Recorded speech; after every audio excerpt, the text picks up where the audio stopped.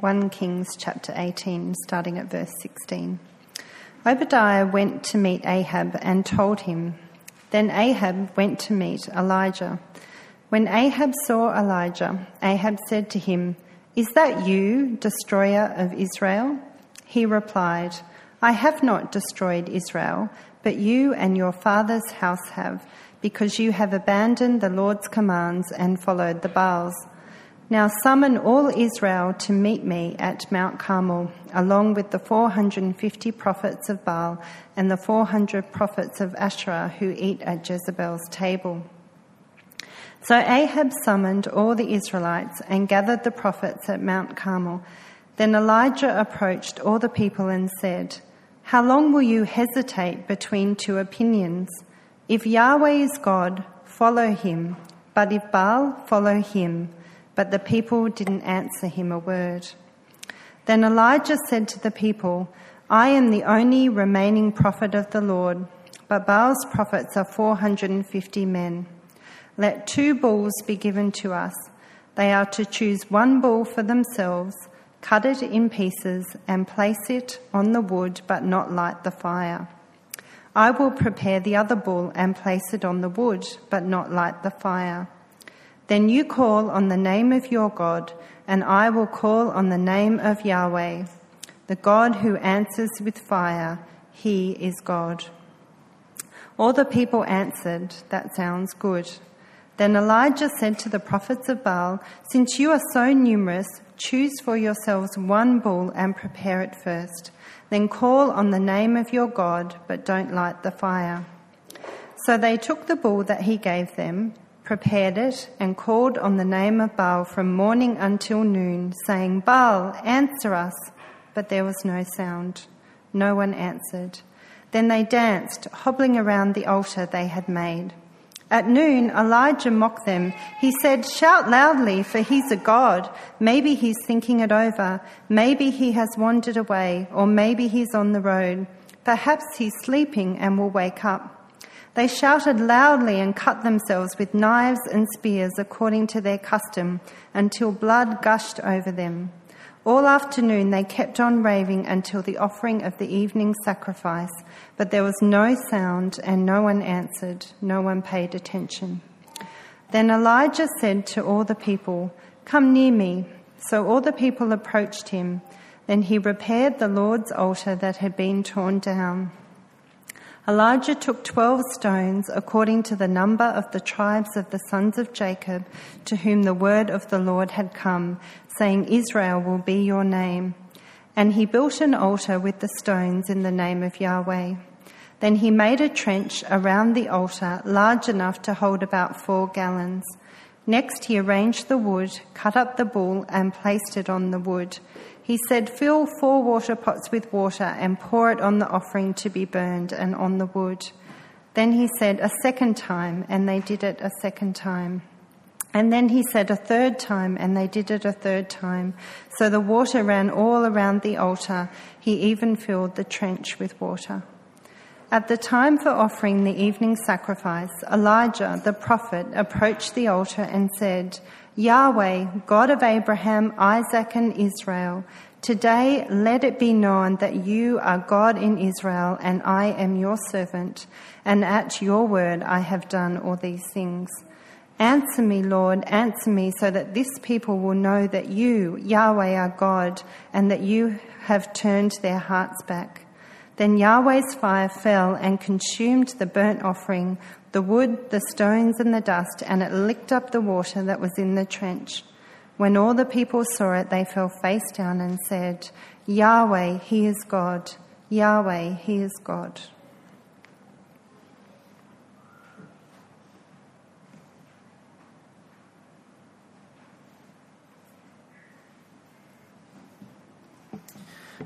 Our second reading this afternoon is on page 1112, and it's in James chapter 5, starting at verse 13.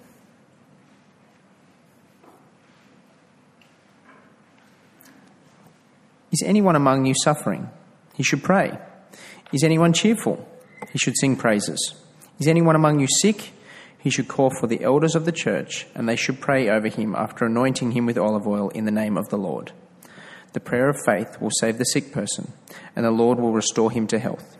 If he has committed sins, he will be forgiven. Therefore, confess your sins to one another and pray for one another, so that you may be healed. The urgent request of a righteous person is very powerful in its effect. Elijah was a man with a nature like ours, yet he prayed earnestly that it would not rain. And for 3 years and 6 months it did not rain on the land. Then he prayed again, and the sky gave rain, and the land produced its fruit. My brothers, if any among you strays from the truth, and someone turns him back, let him know that whoever turns a sinner from the error of his way will save his life from death and cover a multitude of sins. This is the word of the Lord.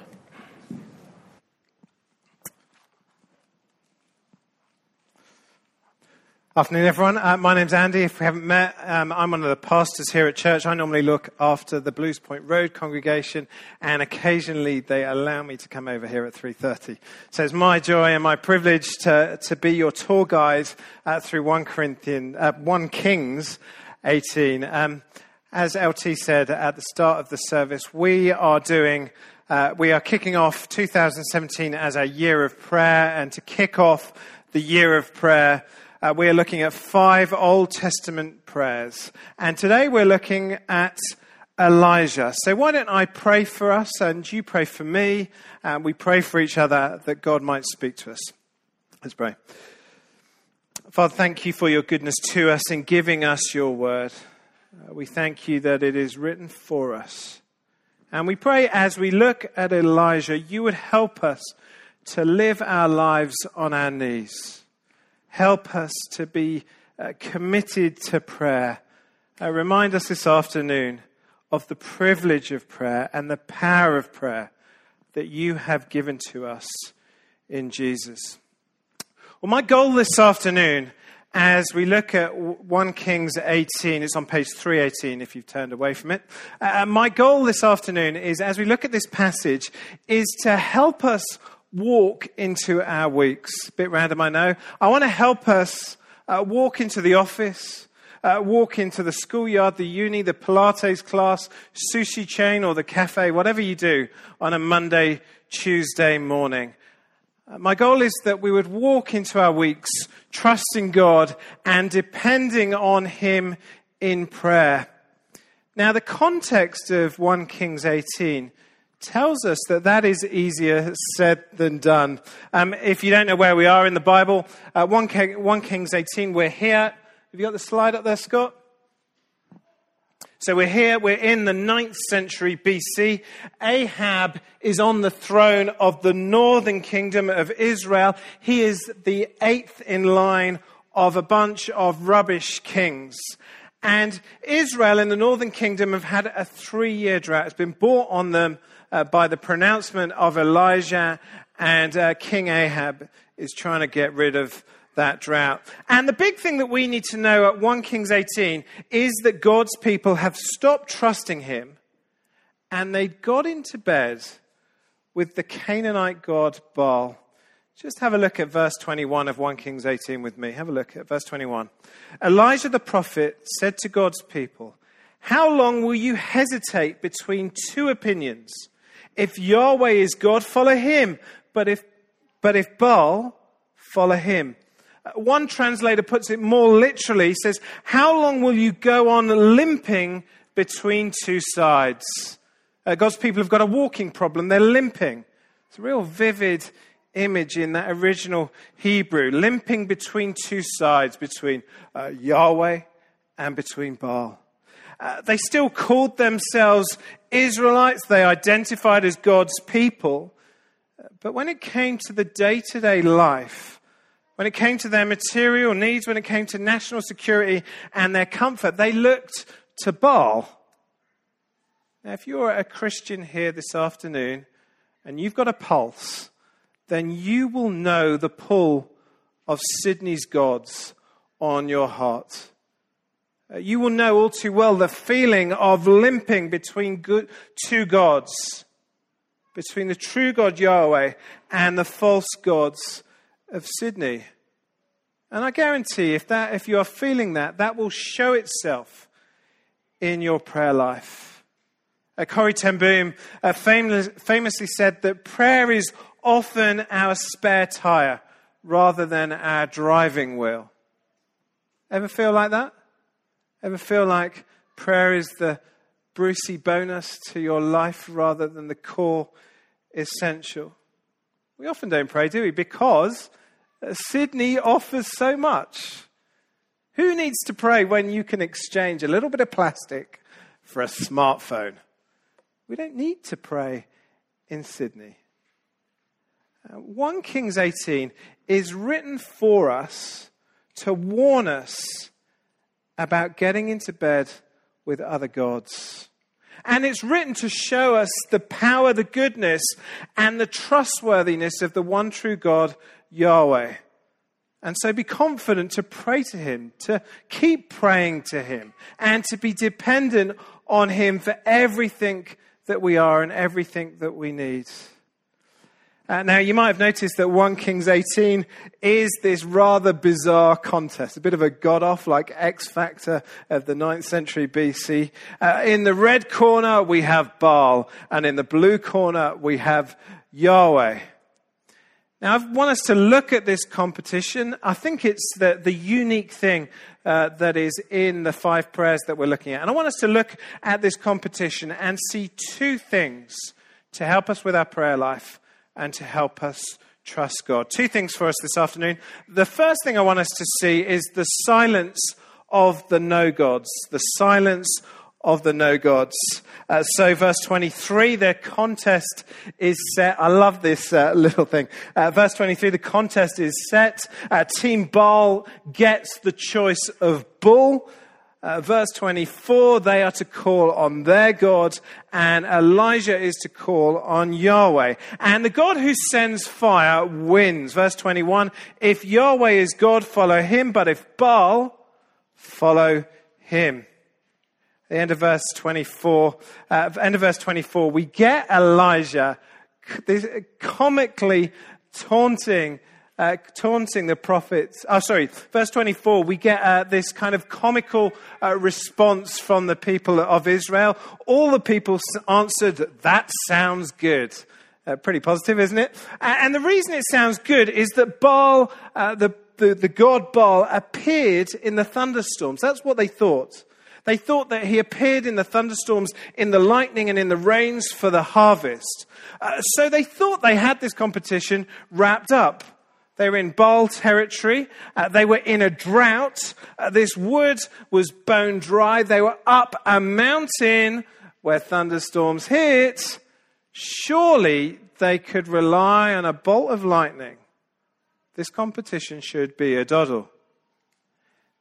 Now, it's easy as you read the Old Testament and you read 1 Kings. It's easy to think, oh, silly old Israel, trusting in their foreign Baal, those primitive people. Weren't they so silly and thick? But I think in 1 Kings 18, we see just how attractive Baal is. And it rings true with us. So verse 22, we see that Baal was popular. You notice he had 450 prophets. Everyone was into Baal. We see that Baal's prophets were impressive. They were committed and they were sincere. Verse 26, they called on the name of Baal from morning until noon. And then verse 29, they carry on till evening. That's a 12-hour prayer meeting. We struggle to get people here for an hour. That is a 12-hour prayer meeting. They are committed and they are impressive. What's more, Baal seemed to work. Life was good under Baal. He had for years sent the rains. Life was good as a Baal worshipper. But the reason Baal is in our Bibles is to show that he was ultimately empty. Again, you see in this competition, you see the emptiness in the prophets' desperate cries. Verse 26, they say, Baal, answer us. But there was no sound. No one answered. We also see the destructiveness in the prophet's behavior. So verse 28, They shouted loudly and cut themselves with knives and spears until blood gushed over them. Pretty gruesome, isn't it? A pretty gruesome scene. That they are cutting themselves and hurting themselves, trying to manipulate the will of Baal. Really destructive, really grotesque. And we also see Baal's absence in Elijah's taunts. Look at verse 27. I love how he taunts the prophets of Baal. It reminds me of that French guy in the Monty Python film. Verse 27, shout loudly for he's God. Maybe he's thinking it over. Maybe he has wandered away. Literally, that is a euphemism for going to the dunny. Maybe he's on the road. Perhaps he's sleeping, and you'll wake him up. Elijah's quite a joker, isn't he? I imagine him standing on a big boulder, giving it all of this. Way, come on. And I picture the Baal dudes desperately trying to get a lightning bolt to come down, or perhaps they're trying to sneak a magnifying glass over the wood, or someone sneaked a lighter into the competition. But the point is underlined by verse 29. Look at verse 29. With all of this palaver, with all of this blood and all of the shouting and the 12-hour prayer meeting, verse 29, but there was no sound. No one answered. No one paid attention. The line is busy. There is no one there. As the prophets of Baal pray for a spark on this drought-rodden heap of wood, all there is silence. Silence. We're meant to think tumbleweed. No one is there. It's a pretty depressing picture, isn't it, for the prophets of Baal and for Israel, who had invested so much in following this way of life. Baal promised so much. But at the time of crisis, all Baal delivered was silence. Utterly depressing. It's utterly depressing. But it's also a picture of Sydney and its idols, isn't it? It's a picture of Sydney and its idols. 1 Kings 18 is a great picture of Sydney and its idols, but it is not in our Bibles for us to wag the finger at unbelieving Sydney. It's in our Bibles to warn Christians, to warn God's people from getting into bed with Sydney's gods. If you're not a Christian here this afternoon, I hope you'll spend some time in 1 Kings and see what the Bible has to say about the gods that you follow, about the gods that this world follows. It's pretty blunt, pretty clear. Now, most of us will know people, if we've been a Christian for some time, we will know people who have given up on Jesus and because of the pull of another god is just too much. But most of us, the warning that we need to hear, the temptation for us, will be for us, if you like, to top up our prayer to God with dependence on other stuff. We like to do a bit of a mix and match. Ever go into those old lolly shops where you can take one of these things and one of those things? We like to mix it up a bit. So yeah, we're happy to call ourselves Christians. But we'll call on the gods of Sydney to make stuff happen. Our kids are, at the minute, in the habit of making breakfast. They can't be bothered to wait for us to get up out of bed at 6:30 a.m. So they're down at 5:45 making breakfast for themselves.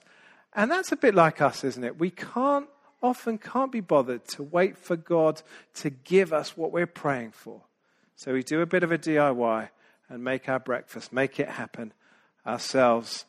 Tim Keller, in his excellent book, he's a preacher in New York, in his excellent book, Counterfeit Gods, says that you can work out what your idols are, what your false gods are, by what you daydream about. It's interesting, isn't it? What is the thing that you can't live without? What is the stuff that makes you feel complete? What are you chasing after that will make your life complete? Tim Keller says, they are the gods who whisper in your ears. And let me ask you, what are the gods that whisper in your ear? What are the gods that call you to follow them, to give up on the true God, Yahweh, to water down your trust of Jesus for these false gods? The God of materialism, who promises satisfaction. The God of career, who promises purpose. The God of money, who promises security. I hope you'll see just how impressive they feel and seem to Israel. But also I want us to see that when crunch time comes, they will only deliver silence. They will only deliver silence, and they will only be destructive as they are in 1 Kings 18. The career that destroys your family, the material possessions that only leaves you feeling empty, the quest for money that leaves you mentally ill with a breakdown. And all those gods combined in a crisis just deliver silence, especially in the biggest crisis of all, as we face the crisis of our death. The gods of this earth will not answer. They will just take. They will only deliver silence. I want us to see the silence of the no gods. Well, secondly, I want us to see the power of the known God. That's where the guts of this passage is, isn't it? The power of the known God. And if you know anything about the Elijah story, as we hit this chapter, you kind of expect Elijah to win this competition pretty easily. In chapter 17, we've seen Elijah arm in arm with Yahweh. They've had this cool relationship. They've stopped the rain together for 3 years. God has miraculously supplied Elijah food. We saw that back in chapter 17. Elijah has raised a woman's son from the dead by praying. And we kind of hit chapter 18 knowing that God is going to come good. Even Ahab knows that God is going to come good. Did you notice that as he greets Elijah, he says, look who it is, the destroyer of Israel. And Elijah himself seems so full of confidence that God is going to deliver. Verse 34, he pours enough water on the altar that it drenches the wood and the bull sacrifice and fills up the trench around it to the tune of 4 gallons. That is 15 litres to us. 15 litres in a trench, so much water. He is that confident. But have a look at what he does. It's pretty funny. Against the backdrop of the impressive Baal prophets, he prays. It's there in verses 36 and 37. He prays. It's not an impressive prayer. It's not a long prayer. It just takes up 2 verses. It's not a desperate prayer to a silent God. Instead, it is a confident prayer to a God who Elijah knows and the God who Elijah walks with. I want us to see 4 things. 4 things about the power of the known God. Well, firstly, he knows God's promise. Verse 36. Elijah the prophet approached the altar and said, Yahweh, God of Abraham, Isaac, and Israel. Elijah knows that when Abraham came on the scene, so did a promise from God. And he knows that God keeps his word. He is confident that God keeps his word, that he will not let Baal reign, that he will unite his people. He will unite his people and create a people for himself. He's confident in God's promise. We talked about that last week. I want to ask you, are you confident in the promises of God? Are you confident in God's promise to save those who trust Jesus? Or do you think that the gods of Sydney reign over that promise? Do you pray with God's promises ringing in your ears? That's why we need to read our Bibles. We need God's promises ringing in our ears as we go into our weeks, so that we will walk solidly, not limping, with Yahweh, the true God. Elijah knows God's promises. And so, second thing, he prays with purpose. Again, verse 36, let it be known that you are God in Israel. He wants God to be known. And that is a challenge to us, isn't it? So often we go into the office, we go into the schoolyard, hoping that we'll just get through the day or we'll hit our targets on our annual review. But Elijah goes into this contest wanting God to be known. Do you pray that God would be known in the schoolyard, in the Pilates class, in your office? You might often pray that God would send fire on your boss. But do you pray that your boss would know Jesus? I worked with a very scary boss a number of years ago, and I prayed daily that he would know Jesus. The purpose of Christians in the office is not to send fire on their boss, but to proclaim salvation, for Jesus to be known. I've shared before that I used to pray a prayer that I picked up from John Chapman. And he used to pray, he was an evangelist back in the day, he's dead now. He used to pray God, God, give me opportunities that I could spot and opportunities that I can handle. That would be a good prayer to pray, wouldn't it? Opportunities that we could spot, opportunities that we can handle. Pray that God would be revealed. Pray with purpose. Thirdly, Elijah knows his place. Let it be known that you are God in Israel, and that I am your servant, and that at your word I have done all these things. Elijah is completely convicted of his puny place before the cosmic God of glory. He knows that he is his slave. But what it reveals as Elijah prays this thing is a really interesting thing. I wonder whether you noticed it. It reveals that as the servants of the Almighty God pray, then God works. I wonder whether you knew that. I wonder whether you knew that as you pray, God works. That is a weird slave-master dynamic, isn't it? Often we pray as though we are the master and God is our little genie that will release on the problems that we have in our life. But no, we are his slaves. We are his servants. But it is as God's people pray that God does extraordinary things. It's extraordinary and remarkable that God has set it up like that, isn't it? So that we would pray in the promises of God, that we would pray for God's glory. God doesn't need us to do that, but he has set it up. Us puny little Sydneyites, Sydney-siders, isn't it? Us puny little humans, the King of glory, and he acts as we pray. That's the motivation to pray, isn't it? A real privilege to watch God at work as we speak to him in prayer. Well, fourthly, Elijah is confident of God's power. As I said, as you read this story, the action is directed kind of like a movie. You know that the bull is going to get nuked. I wonder whether you noticed where the real power is displayed. See, it's not displayed in the fire. It's not displayed in the nuking of the bull. Have a look at verse 37. Answer me, Lord, answer me, so that this people will know that you, Yahweh, are God, and that you have turned their hearts back.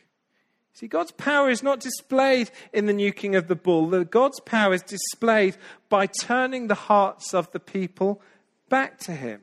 See that in verse 39. When all the people saw it, they fell face down and said, Yahweh, he is God. Yahweh, he is God.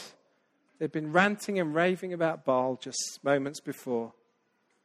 Verse 37 would be a good prayer to pray before you start each day, to help you to walk well. Pray that the people you hang out with in your life would have their hearts turned to God.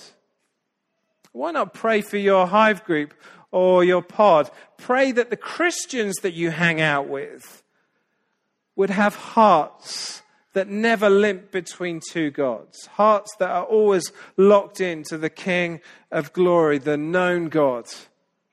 Why not pray for yourself that you would only ever say, Yahweh, he is God, he is God.